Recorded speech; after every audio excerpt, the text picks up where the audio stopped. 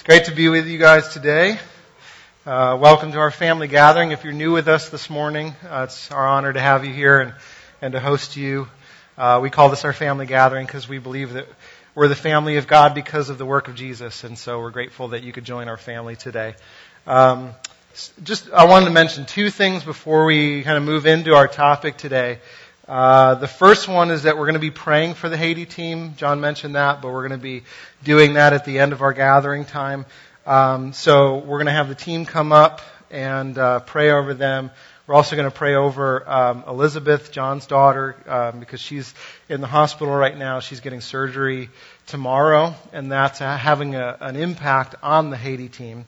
So if you're on that team, you already know that we have a meeting later after this morning downstairs where we're going to be talking about what we're going to be doing with that team and some of the changes that have to happen because of this surgery and what she's going through. And some of those things are just necessary for the team. But we have good news to share as well, or potentially some good news for the team. But I'll save that for the meeting afterwards. The second thing is that I just have to say that Ethan was right. So I figured I would say that now. Last week, if you weren't here last week, my 4-year-old defected from our household and he became an Eagles fan. Even though my whole family is from New England, and his dad has been rooting for New England since he was Ethan's age, and so I tried to convince him and remind him of all these things. And it didn't matter because they taught him the Eagles chant in school. It just goes to show you how schools are going down the tubes these days. And he defected. So he said that the Eagles were going to win. I said the Patriots were going to win, and he was right. So I figured I'd just get that out of the way up front because everybody's been, reminding me that Ethan was right. And I told Justin beforehand my over-under counter for how many I was going to get was like 36. And he says, well, how many before you go nuts? And I said 37. So I figured I'd do it all in one shot and get it out of the way. But yeah, so anyway, it's good to be here. How about we get to some important things this morning? So if you've been with us, we've been going through a series called The Gospel and what we're doing in this series is that we're looking at several key aspects of life, and we're asking the question, what does the gospel have to say about this? What lens am I using to see this aspect of life, this area of my existence, or my community, or this country? Because all of us use a lens to view the world. We don't just look at the world without viewing it through some perspective.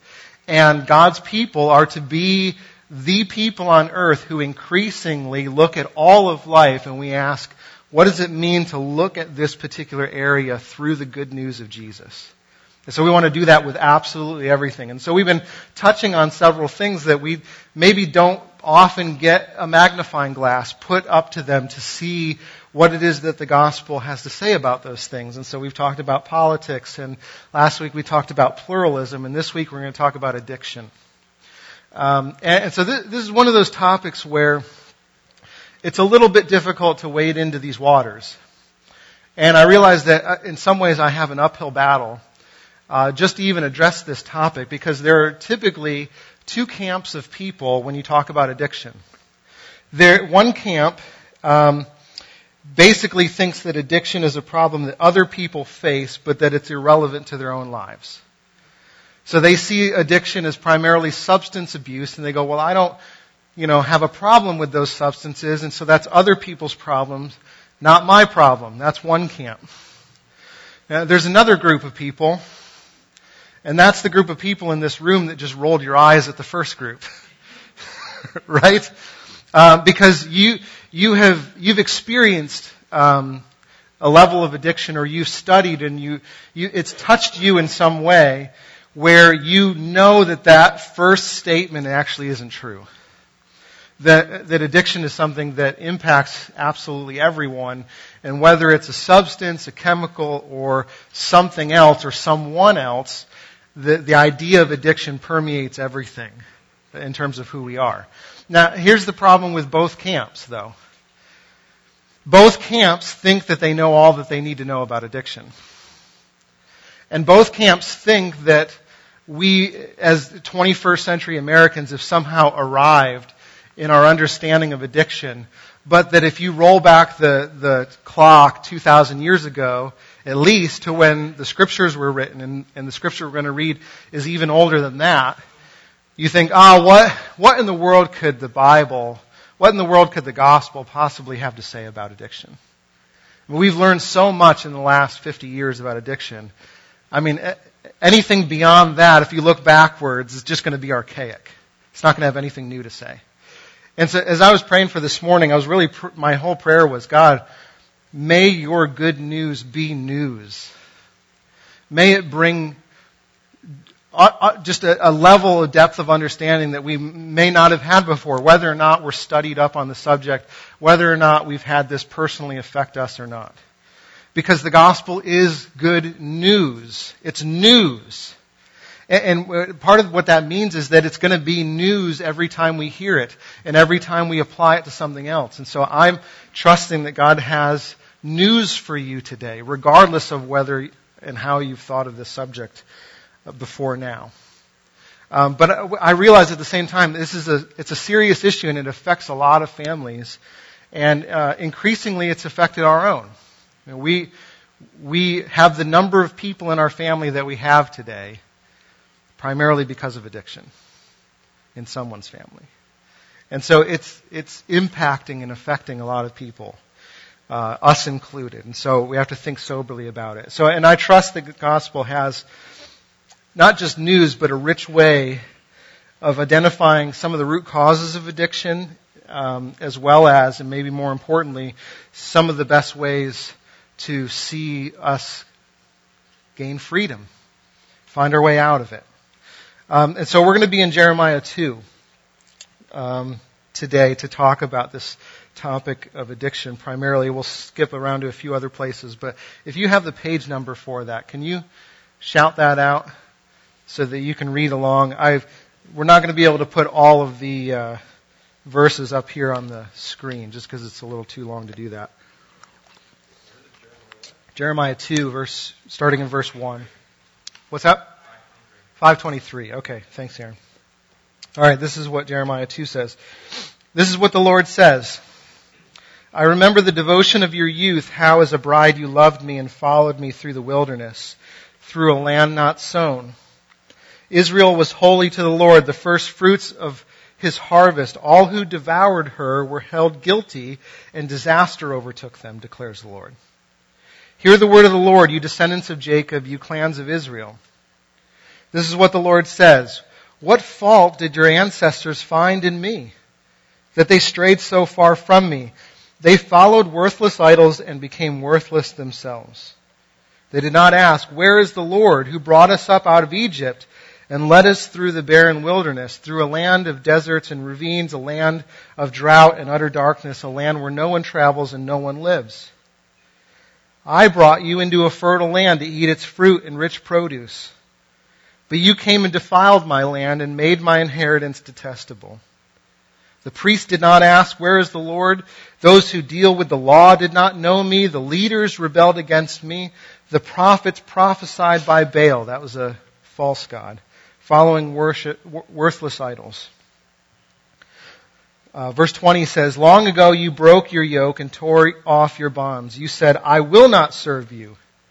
Indeed, on every high hill and under every spreading tree you lay down as a prostitute. I had planted you like a choice vine of sound and reliable stock. How then did you turn against me into a corrupt wild vine? Although you washed yourself with soap and used an abundance of cleansing powders, the stain of your guilt is still before me, declares the sovereign Lord. How can you say I am not defiled, that I have not run after the Baals? See how you behaved in the valley. Consider what you've done. You were a swift she-camel running here and there, a wild donkey accustomed to the desert, sniffing the wind in her craving. In her heat, who can restrain her? Any males that pursue her need not tire themselves. At mating time, they will find her. Do not run until your feet are bare or your throat is dry. But you said, it's no use. I love foreign gods. I must go after them. As a thief is disgraced when he's caught, so the people of Israel are disgraced. They, their kings and their officials, their priests and their prophets, they say to wood, you are my father. And to stone, you gave me birth. They have turned their backs to me and not their faces. Yet when they are in trouble, they say, come and save us. Where then are your gods that you've made for yourselves? Let them come if they can save you when you are in trouble. For you, Judah, have as many gods as you have towns. Verse 29 says, why do you bring charges against me? You have all rebelled against me, declares the Lord. Does a young woman forget her jewelry, a bride, her wedding ornaments? Yet my people have forgotten me days without number. How skilled you are at pursuing love.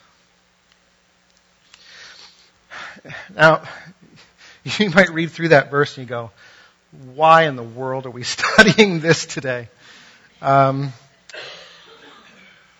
you might read it and go, wow, that seems incredibly relevant for what I've experienced or what people have experienced around here.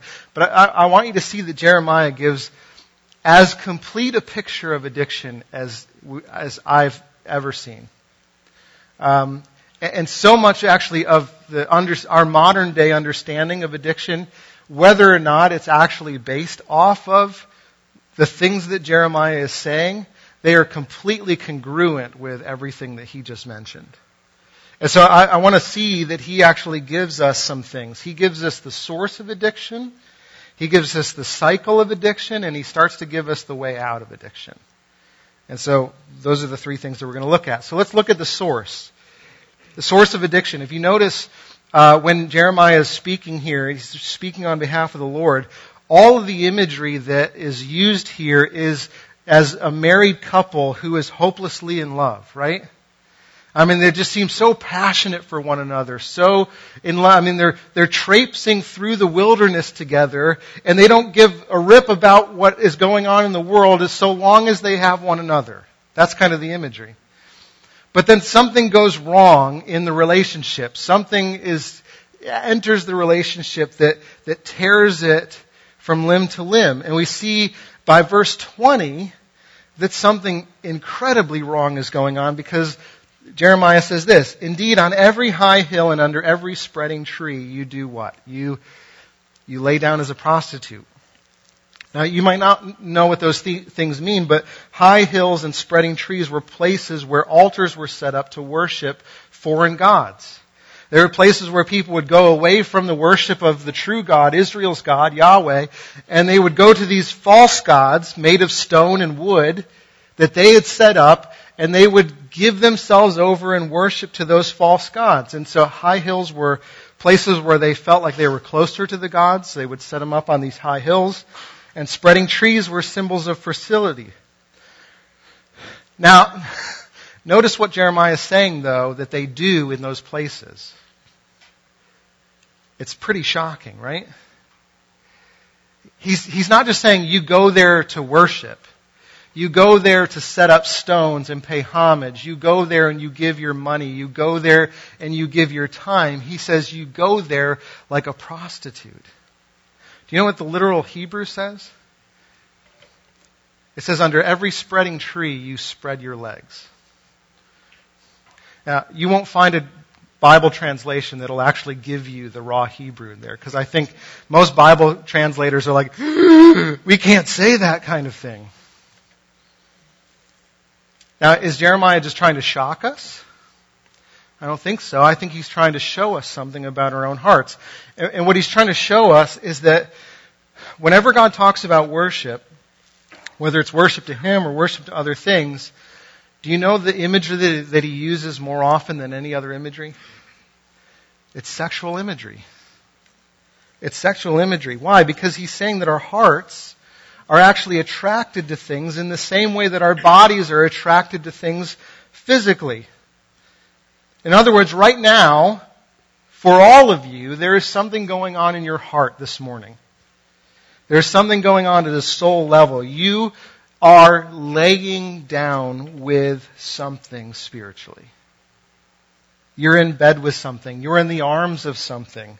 You're giving yourself over to it and making yourself vulnerable to it in the same way as what Jeremiah is saying that these people are doing when they spread their legs before every spreading tree. And the attraction that you feel to that thing that you are worshiping is just as powerful as any sexual relationship, as any infatuation with any young couple.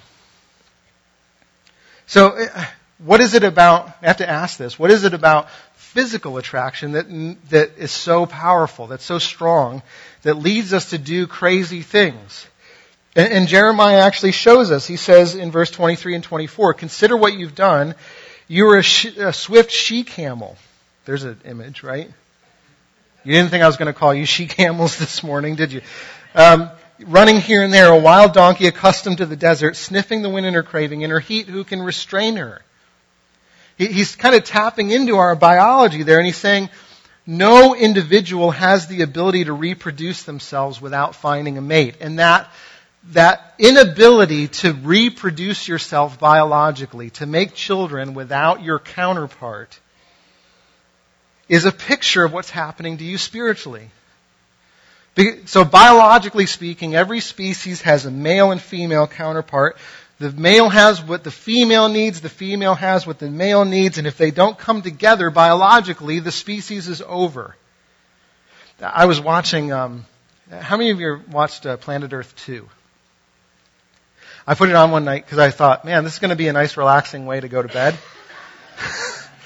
Like, waterfalls and springs and mountain scenes and animals frolicking through the scenery.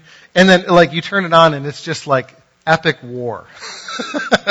You're like, man, this is violent and it's crazy. And there's one little story about a snow leopard. And how the snow leopard, it was a female snow leopard and she had a cub. And it was coming about the time where she was biologically ready to mate again. And it was crazy to watch this because you think, she has a cub already. She has already produced an offspring.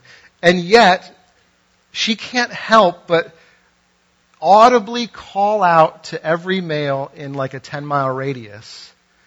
Even though, and the commentator's and she, is well aware of the fact that any male who comes in will probably kill her cub. And yet she can't help herself.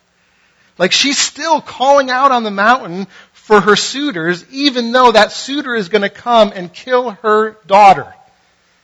Because she can't help herself. Biologically, she has to run to those things. She has to call out for those things because her biology tells her she absolutely has to do it. She is incomplete without the other. And she is dead unless she finds that counterpart. And that biology overrides any sense of providing security even for her existing children. I mean, that's powerful. And what Jeremiah is saying is in the same way he's using this imagery. And he's not talking about sex. Did you notice that? What's he talking about? Worship. He's talking about worship. And he's saying because there's this deep longing, this deep desire in your soul, in your heart, that's even more powerful than an animal's desire to mate. You can't help yourself. You must run after these things. Do you know what those things are? You ask anybody and you kind of try to reduce it down to the basic necessities of life. And I'm not just talking about water and food and shelter, but I'm just talking about needs of the human heart. It boils down to these three things: significance, security, and purpose. You have to have these three things, otherwise you don't feel human. I mean, another way to put that would be that you need to matter, you need to belong, and you need to have meaning. Three other words to say the same thing. You need significance, security, and purpose. And the truth is that you and I are incomplete until we find an infinite, ultimate, never-ending source for those things. Which means you need to find someone or something just as much as the sexes need to find one another biologically. Because you can't produce them yourself. You're incapable of producing your own significance, your own security, your own purpose, just as much as that snow leopard is incapable of producing another offspring apart from a mate finding her on the mountainside. Now, this is so backwards to the way that our world thinks, isn't it? Because here's the way that our world thinks. I am significant in my own eyes. I don't need anybody to tell me who I am. I matter, darn it. I have meaning. And I don't care what anyone says about me. Yeah, but eventually something's going to happen which will strip the significance from you, and you will question whether or not you're significant. I mean, if you're the kind of person that says, I'm secure no matter what happens, no matter if I have a job or don't have a job, I'm blowing with the wind, and wherever I land is where I land, it doesn't matter. Eventually something will happen to shake that confidence. Because your security might not be in your career, but maybe it's in your health. And so it doesn't matter if you gain a job or lose a job or how long you're on unemployment, and you're fine. But what happens when you get sick? And that starts to erode where your true sense of security is coming from, and now you're a wreck. So if you say, my happiness is what gives me meaning and purpose in life, eventually you're going to get bored with your own happiness. And it's going to fail you. Everything does. There has to be something outside of you that is the source of your significance, your security, and your purpose. Everyone's the same. Everyone operates that way. And those are good, basic needs that God has placed into our DNA. And so that means that your drive, your need to find and fulfill those things are going to lead you to something. They're going to lead you to someone or some pursuit or some relationship or some goal or some habit. Something is going to fill that need for all of us. The question is, what are we going to look to do it? Because you can't produce them yourself. You can only discover the source. I'll say that again because it's really important. You cannot produce the source of your own significance, security, or purpose. You can only discover the source of those things. And so here's what the Bible would tell us. This is the news of the gospel. If we're not discovering those things in Jesus, who promises to be our bread of life, our living water, our source of everything, if we're not discovering it in Him, we will go looking to discover it in every high hill and under every spreading tree. In other words, I'm building in as much imagery as I can. If you're not in God's arms, if you're not looking to Him and hearing from Him that He is the one to give you value. He is the one to provide your security. He is the one who gives you your purpose and your identity in life. Then you are in bed with something or someone else. You're spreading your legs to it.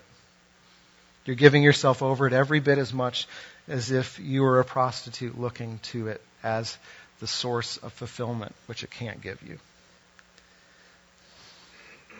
Now, so apply this understanding to addiction. You see how radically different this idea is than the ways that we often think about addiction? Because here's the trouble with Camp 1, as I mentioned, is that we think that addiction doesn't apply to us. And the gospel comes to us and says, yeah, it's not what you're focusing in the wrong area. Because think about what we often focus on when it comes to addiction. What do we focus on? We focus on the substance. We focus on the substance, and we think it's the substance that's doing it. It's the substance that's enslaving. It's the substance that's the source. And the gospel comes to us and reminds us it's not the source. It's not the alcohol, it's not the drugs, it's not the pornography, it's not the food, it's not your addiction to work or to greed or to your phone. It's none of those things. In fact, this is the way that Jesus said it. He puts an exclamation point on it in Mark 7. He says, "Listen to me, everyone, and understand this. Nothing outside a person can defile them by going into them. Rather, it's what comes out of a person that defiles them. For it, meaning the thing that goes in, doesn't go into their heart." There's the key. It doesn't go into their heart, it goes into their stomach and then out of their body. It's not what goes into your stomach that matters. It's what's coming out of your heart that counts. It's not what you put into your stomach that defiles you. It's not what broke your relationship with God. It's not what led you into addiction. It's the fact that you're looking to other things. Your heart is craving other things to provide your significance, your security, and your purpose when only God can provide those things. In other words, it wasn't your stomach that caused you to crave the food that you're addicted to. It wasn't, first and foremost, your chemical makeup that led you to become addicted to the drugs that you now can't get off of. Those things can factor into and contribute to the enslavement, but they're not the source. It was your heart. It was your heart that led you into those things and its need for security. Which means that if you think that you're addicted and your addiction is only from the substance, that you fail to see that it's just the symptom. It's not the sickness itself. It's the fruit. It's not the root. It's being produced by something else. And so I was thinking of trying to come up with a applicable definition for addiction. This I think gets at it a little bit. That addiction is medicating our internal need for significance, security, and purpose with an external thing that cannot meet that need. It's medicating our internal need for those three things with an external thing that cannot meet that need. Now, camp number 1, let me talk to you for a second. This helps us, doesn't it? Because who does this apply to now? It applies to your pastor. It applies to everybody in this room. Because we're all medicating that need. In our pain of not finding those things in the only source that can, then we look to other sources to provide it when they can't. This is what I do, and this is what you do, and there are no exceptions. And that's the first step, right? Is acknowledging that we have a problem. Hi, my name is Jay. I have an addiction problem. So that leads us into the cycle of addiction. How do you know that this really is your experience? How do you know that you're addicted to something? There's a couple tests in here that show a cycle of increasing desperation. And the first stage of addiction that it says in here is that we elevate something. We take something good and we elevate its importance. And that's why verse 27 says that they say to wood, which sounds ridiculous, right? To a block of wood, you are my father. And to stone, you gave me birth. That seems preposterous to us, right? That you would carve something into a block of wood and then lay down in front of it and say, you're my daddy. You gave me birth. Because when we think of idolatry, when we think of false gods, when we think of sins, we think of like the big ones, right? We think of lying and we think of stealing and we think of murdering. We think of all these things that we do, these actions that we do that we should not do. But is there anything sinful about wood? Maybe you're like an ash guy, and you're like, yeah, pine is of the devil. Who makes stuff out of pine? There's nothing sinful about wood. There's nothing sinful about stone. Which means that false gods are not sins. They can lead us into sin, but they're not sins themselves. They're created things. Wood, stone, food, alcohol, sex, career. Created things that God gives to us as good gifts that we elevate to a place where then we say to those very things that God gave to us as expressive gifts of His goodness, we say to those created things, you made me. You define me. You make me who I am. You give me my identity. You give me my purpose in life. If it weren't for you, baby, I would have nothing. That's what we say to Him. And that's the first step. We take something good and we make it a god. Which then leads us to the second step of addiction, which is once we've made it a god, we have to make sacrifices for it. We go to the altar and we sacrifice something on the altar of that false god. And that's why verse 25 says, do not run until your feet are bare and your throat is dry. But you said, it's no use. I love foreign gods. I must go after them. See, he's saying, your shoes have worn through and you're dying of thirst because you're running through the desert. I mean, who runs through the desert? It's not a great place for a track and field event. Because if you do it, you die. But listen to what they're saying. I must do it. I have to do it. I have no other choice but to do it in spite of the fact that it's killing me. I need to run after it because I'm getting something that I can only get from it. And here's the truth. If God is not the center, if Jesus is not the lover of your soul, the source of your significance, the one who provides you with ultimate security so that you don't need to look for it elsewhere, if He isn't the purpose and the drive of your life, then something else will be. It will be your career and your job, and you will kill everything to get up the ladder of the corporate world. To gain an identity for yourself so that you can look yourself in the mirror and go, aha, I'm somebody now because I have this title after my name. Or you'll look to a relationship. You'll date someone or you'll eventually marry them and you'll need for them to provide for you those things. You'll need for them to constantly say how significant and beautiful and wonderful and terrific and perfect and spotless and sinless you are, despite the fact that those things may or may not be true. But you'll need to hear it again and again and again and again and again, because if you don't hear it, the day that you don't hear it, you feel crushed by it. And you will sacrifice to get it again and again, whether it's from that person or a new lover. I mean, okay, take this with a grain of salt because I'm a Patriots fan. So I understand I'm wading into dangerous territory here, but listen, I remember what it's like when the Red Sox won the World Series in 2004 after 86 years of a drought, and people going, man, I wish my grandfather were here to see this day because it's amazing. You know what I mean? Like he followed the Red Sox his entire life. He never got to see the Promised Land, and we get to see it, and I wish he was here. I understand that. Really, I do.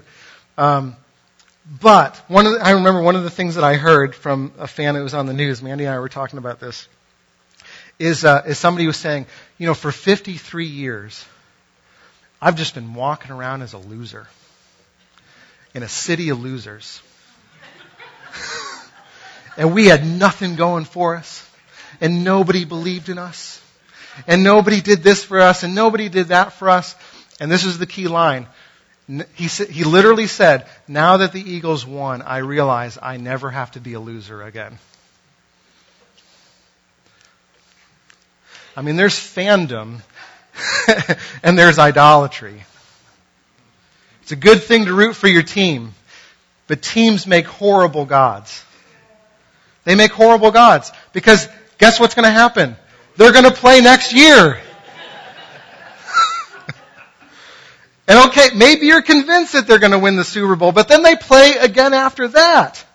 And I can just tell you from a fan of the winningest team in the last 20 years, you lose a couple games.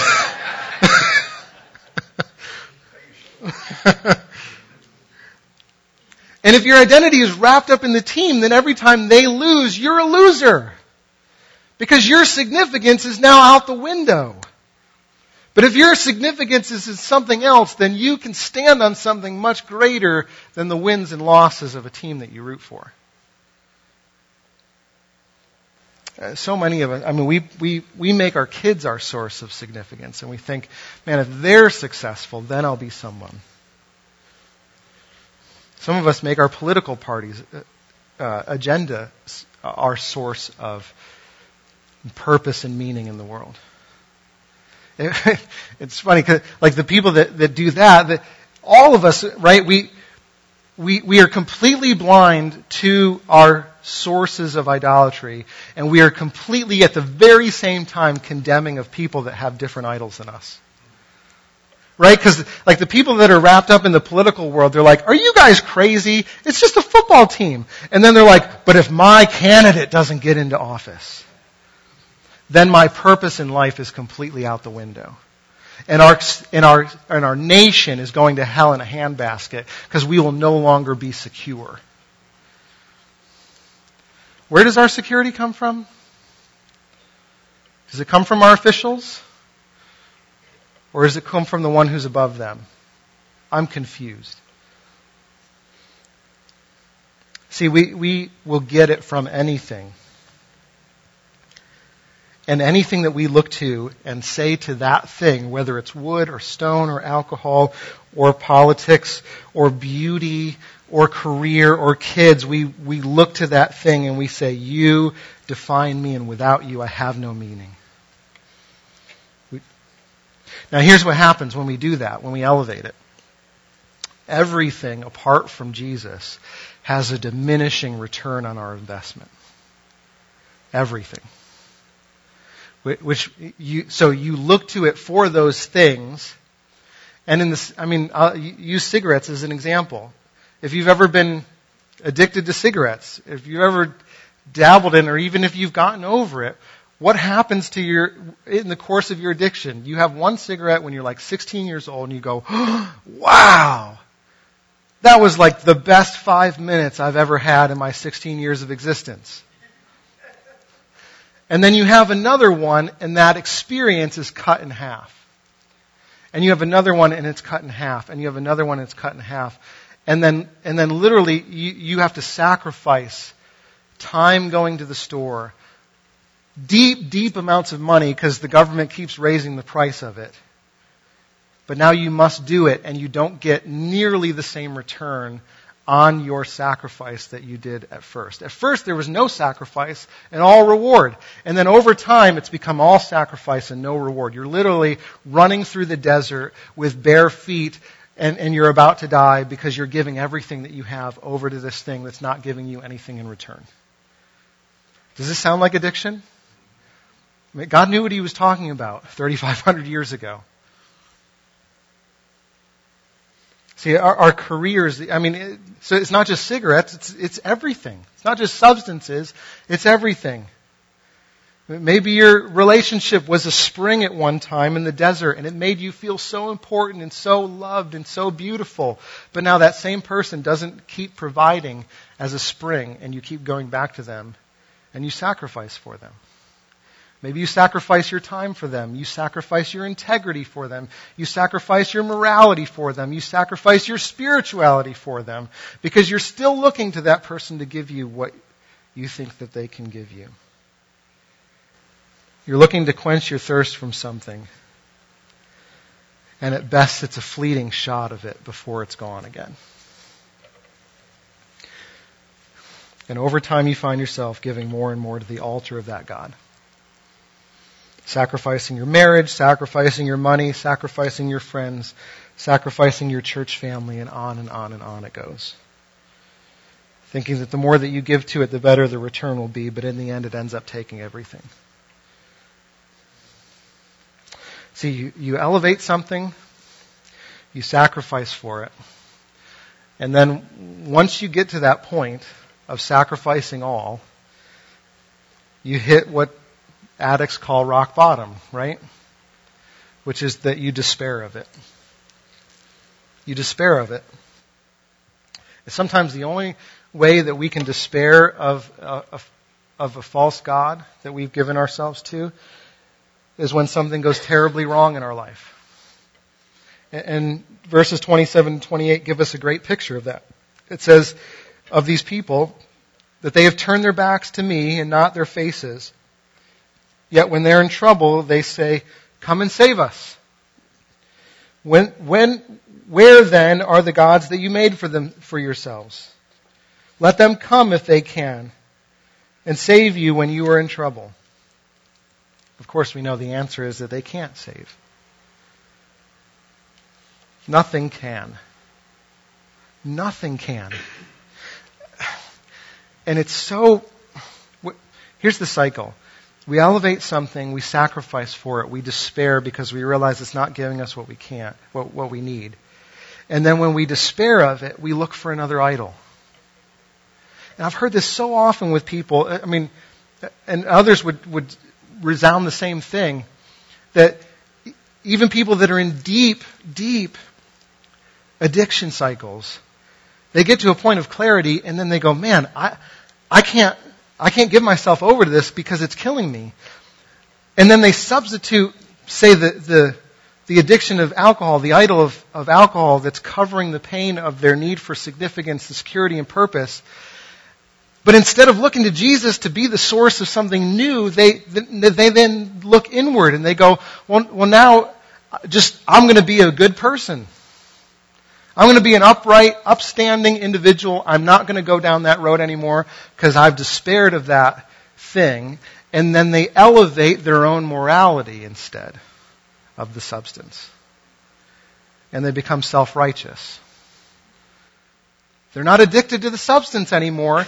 To all appearances, it looks like life is going well and that they're together, but they've really just substituted one God for another because they're not running to the God who is Jesus Christ, come to save them from their need for significance, security, and purpose. Now here's the question. What happens when we fail again? What happens when we fall again? What happens when our morality or our willpower wears out?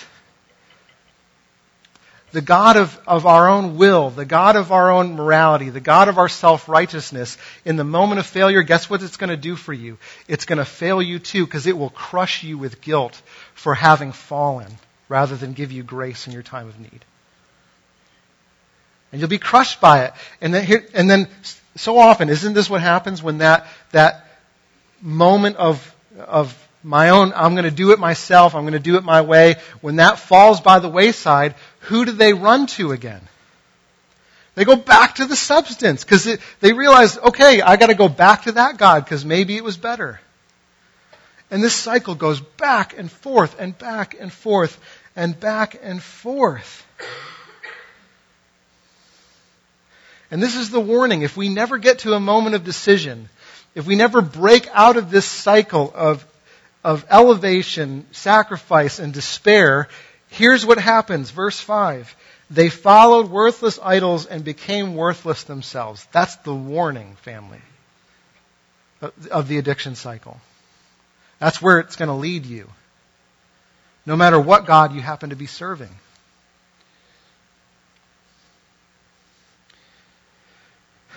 My prayer is that would lead you to a moment of decision, though. That you'd want to get out of that cycle. That you'd want to find something new.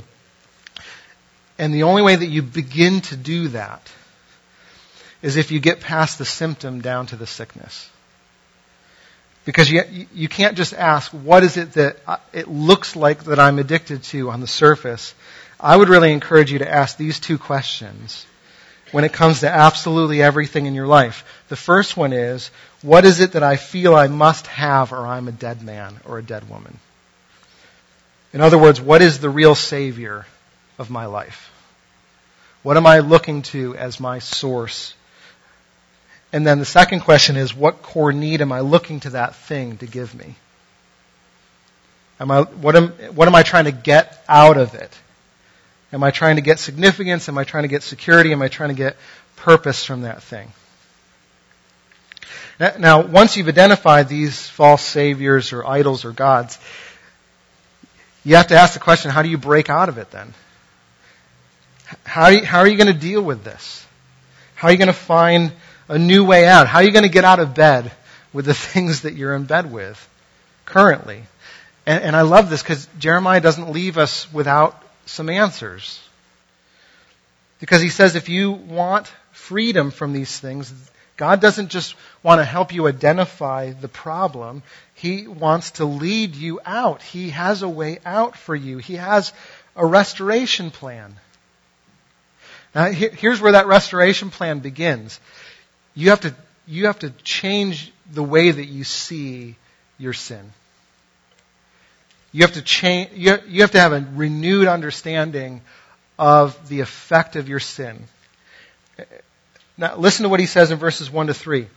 This is what the Lord says. Remember the devotion of your youth, how as a bride you loved me and followed me through the wilderness, through a land not sown, the first fruits of the harvest. All who devoured her were guilty and were held guilty, and disaster overtook them. See, oftentimes we think of sin as breaking the law of God, right? When you think that you've done something wrong, when you've sinned, when you've lied, when you've stolen, when you've murdered, all of these different things, you think, I have done something and I've broken God's law, and He will either punish me or forgive me of my action. Isn't that the way that we think? And so we think that sin is doing bad things. And so if I'm going to get better, if I'm going to see a break in the cycle, then I need to stop doing bad things and I need to start doing good things instead. And so we tell ourselves things like, I shouldn't do that. And we tell other people, you shouldn't do that. I have a friend that says we shouldn't all over people sometimes. Because we should and we should and we shouldn't and we shouldn't. Because we think that it's bad and it's wrong to do these things and we need to do other things.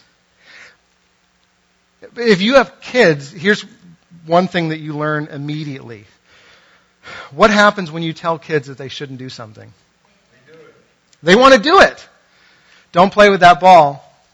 I just told you not to play with the ball. Like, it's the first thing that they do. Every time you say you shouldn't do something, it leads you to want to do it even more. And so if you tell yourself, I shouldn't drink alcohol, I shouldn't look at pornography, I shouldn't do this, I shouldn't eat this, I shouldn't be with this person, I shouldn't do that, all it does is make you feel guilty over the thing that you want to do.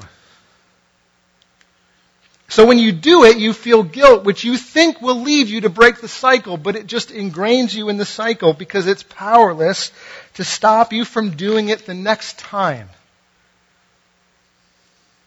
So you have to realize something, that when we commit these things, what's the thing that's going on in our hearts at the moment of decision, when we go to that false idol, we're not just breaking the law of God, we're breaking the heart of God. We're breaking His heart, we're not breaking His law. His law was set up so that we might live lives that don't break His heart, and yet we do it. I don't know if you ever watched somebody go through divorce before. And many of you have been through that, and you understand how devastating of an experience it is to watch someone or to be the person who goes through that. I had a chance early on in my walk with God to watch a dear friend walk through that experience who loved someone and gave their heart and their life to someone, and to watch them walk away from them and then give their heart and their life to somebody else. And it broke him. It was terrible to walk through that as a friend with him. And some of you have been through that experience, and it's horrible, isn't it? Now, here's the thing. If you've ever been through it yourself, if you ever walked through that with a friend, then you have just a small taste of what it's like to be God. Because that's exactly how God feels when we walk away from Him to other gods. That's what sin is. It's breaking the heart of God. And God is going, don't you remember how you were my bride and I was your groom? Do you remember how passionately in love we were and how I would go to battle for anyone who came and tried to steal you away from me, who tried to bring harmful things into your life? That's the gospel. That even though God is holy and complete, that He does not need us one bit, He has willingly and vulnerably bound Himself to us and made Himself in a covenant relationship with us. He's given His heart to us. And so when we live for anything other than Him, we're doing the same thing to Him and more than a spouse who walks out on their husband or their wife. God is saying, don't you remember how I was your significance?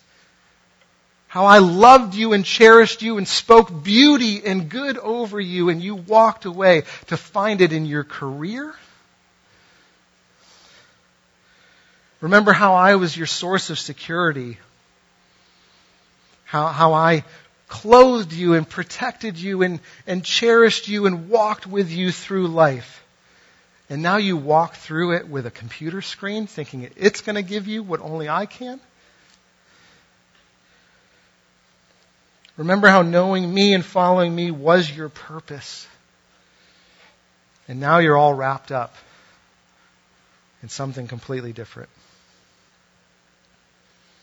See, in other words, after you identify the root of addiction and what you're doing to ask it to fulfill something in you, the next step is that you have to turn to God and see how that decision, that pattern, that sin, it's not just harming you. So often when we think of the destructive patterns, we go, man, I shouldn't do this anymore because it's harming me. Life would be so much better for me if I just broke the cycle of addiction. That's not going to start to get you out. You know what will? Knowing that it's harmed Him. The one who made you, the one who saved you, the one who loves you, the one who has a plan and a hope and a future for you. That's how you start to get out, is to realize that what your sin has done to that person.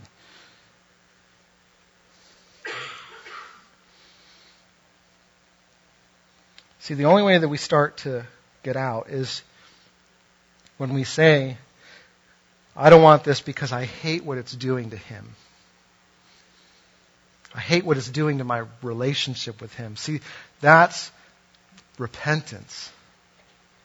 It's not just being sorry for what it's doing to you. It's being sorry for the brokenness that it's putting between you and him. Now that's the first step. Now here's the second one.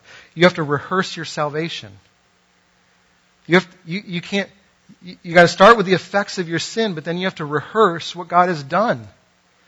And He calls Israel to remember. He says, what fault did they find in me that they strayed so far from me? They never asked, where is the Lord that brought us up out of Egypt and led us through the barren wilderness, through a land of deserts? They never came to me and said, where are you, God? They never remembered how I brought them out of Egypt, how they were in bondage and they were in slavery, and I ransomed them out and brought them through the Red Sea to a land that they didn't cultivate themselves. I just gave it over to them. They forgot their story. He's saying the reason that we fall into the arms of other gods is because we forget our story. We forget our salvation. We forget what God has done for us. And we don't rehearse that regularly in our hearts and in our minds and in our life. And it's true, isn't it? We all need to be continually rehearsed and immersed in what Jesus has done for us. And the moment that we walk away from that story, we cling to a different story. The moment that we don't get our significance from that story, we look for it in a different story every single time. There's a great part in The Lord of the Rings. I don't think it's in the movies, but it's in the book, where Pippin the Hobbit is doing battle. I think it's in the second book. And it looks bad. I mean, everything looks like they're all going to get wiped out and nothing's going to save them. And then in the midst of that battle, he hears a horn. And it's the horn of the riders of Rohan coming in to save him. And the king of Rohan ends up giving his life in battle, and his death provides salvation for them. And it says later on in the book that Pippin could never hear the sound of a horn without bursting into tears. Every time he heard it, it reminded him of the sacrifice of that king who gave his life for him. And so all of us, in the same way, we need those horns. We need our ears open to those things to hear the work of God's salvation in our hearts again. All of us need that. And we don't just need it on Sundays, although Sundays are a good, maybe first step into that. We need it through worship, and we need it through preaching, and we need it through fellowship with one another, but you also need it in community throughout the week. Because here's what I know about myself. I remember it and I hear it when we sing together. But then I leave this place and Monday morning happens, and I can't hear the horn anymore. And I need to be reminded of it. I need friends who will remind me of it. We don't just need it continually, we need it at the right moment too. You need it at the moment of your greatest weakness, at the very same time. So that means you should have at least one friend who you can call upon in your moment of desperation to say, blow the horn for me again. I'm about to give myself to this other God through my computer screen. I need help in this moment. Come and remind me of my salvation. Don't just tell me not to do it because it'll be bad for me. Tell me what Jesus has done for me so that I won't want to do it. Do you have a friend like that? Do you have someone you can call on to that depth, to that degree in your time of need? All of us need that. And then the last thing he says is that this is the last step on the way out. He says, we need to look in the mirror. We need to look in the mirror. I love the way that he ends in verse 32. He says, does a young woman forget her jewelry, a bride her wedding ornaments? Yet my people have forgotten me days without number. Let me ask, what's the purpose of a wedding dress? Why do brides wear a wedding dress on their wedding day? To look pretty. It's the obvious answer, right? But it's the right one. It's to look beautiful. Here's what I know about wedding dresses. It turns ordinary women into radiant brides. And it doesn't matter who the bride is, right? I've never seen a bride that doesn't look beautiful and radiant and just amazing on their wedding day. Because here, a wedding dress, I don't know how they did this. Maybe you guys are cued into fashion design, and I'm not. But somehow, a wedding dress takes all of your imperfections and it magically transforms you into perfection. I don't know how it does it, but it seems to do it every single time. Now, here's one thing that you will never see on a wedding day. You will never see a bride get to those doors in the back of her ceremony where she's about to walk down the aisle and meet her groom and say to her dad, I forgot to put my wedding dress on. Right? I mean, that would be crazy. No bride forgets to put on her wedding dress, to put on her makeup, to put on her jewelry. Why? Because they're constantly looking in the mirror. You can't get them to turn away from the mirror long enough to snap a few pictures. I need an amen, Aaron.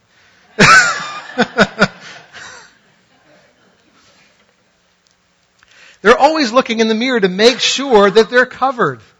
To make sure that the things that they put on themselves are actually doing the job that they need them to do, which is to make them look like a perfect bride.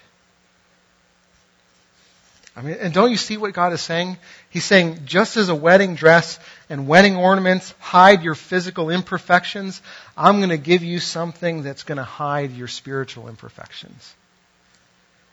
I'm going to give you something that will turn you into perfection. And that, what does he say? They've forgotten me. I'm the covering. God is saying, this is my promise. I can make you perfect. I can make you beautiful. The reason that you're out there looking for significance and security and purpose and other things is because you're trying to cover yourself. You're trying to put on a dress and ornaments. You're trying to make yourself spiritually beautiful. And that dress that you're trying to put on is not making you look like a beautiful bride. It's turning you into a prostitute. He's saying, but I'm not just going to give you a better wedding dress. I'm going to be your wedding dress. And Jesus, when He came, He didn't just come and die to forgive us of our sins. He came and He died and He gave Himself to make us beautiful. He is our covering. He is the thing that makes us blameless and spotless, like a bride who's ready for her groom. He came as the perfect groom and laid His life down, His perfect life. So when we believe in Him, His beautiful record gets transferred to us. And the reason that we look to other gods for these things is because we're trying to convince ourselves that we're beautiful. But God says, I want you to look at yourself in the mirror and see not what you see, but what I see. Because I see the perfection that I gave to make you whole. Next time you run to another god, doesn't matter what it is, the next time you give your heart over it, the next time you fall into the arms of it, the next time you spread your legs to it, I'm serious about this. I want you to go to the bathroom and I want you to look yourself in the mirror. That's going to be the hardest thing the last thing that you will ever want to do in that moment. Because you will think, how in the world could I possibly look at myself after that? But I want you to do it, and here's why. Because as you're looking yourself in the mirror, knowing that you have just tried to cover yourself with filthy rags, you look at yourself in the mirror and you ask God to show you not what you see, but what He sees. You ask Him to show you the perfect wedding dress of His Son that gave His life for you and died on a cross to make you beautiful in your moment of dirtiest need. You want to be convinced that you can get out of the cycle? You do that. And I'm telling you, that is going to radically transform your heart. Because you're going to look at yourself and you're not going to see the sin. You're going to see the Savior who washes that sin away and makes you new. And you'll realize I don't have to keep going back to that again and again because of what I have in Him. Do you want to see a different cycle? That's the way you get out. That's the way you get out. Let's pray and ask that He would provide that for us. God, we need You.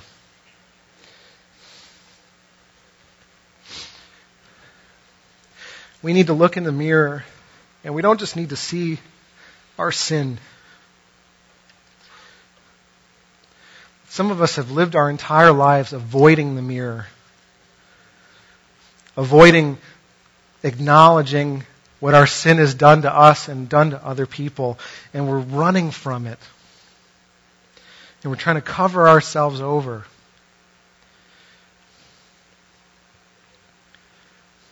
Holy Spirit, put Your finger on it right now. On the thing that we're running to and what we're after. And I pray in this moment that You would whisper to our hearts right now. Speak as loud as You need to. You need not run to it because I've made you beautiful. Jesus, we need to believe that so that we can get out of the cycles and find new life in You. Would You come and do that? We pray in Your name. Amen.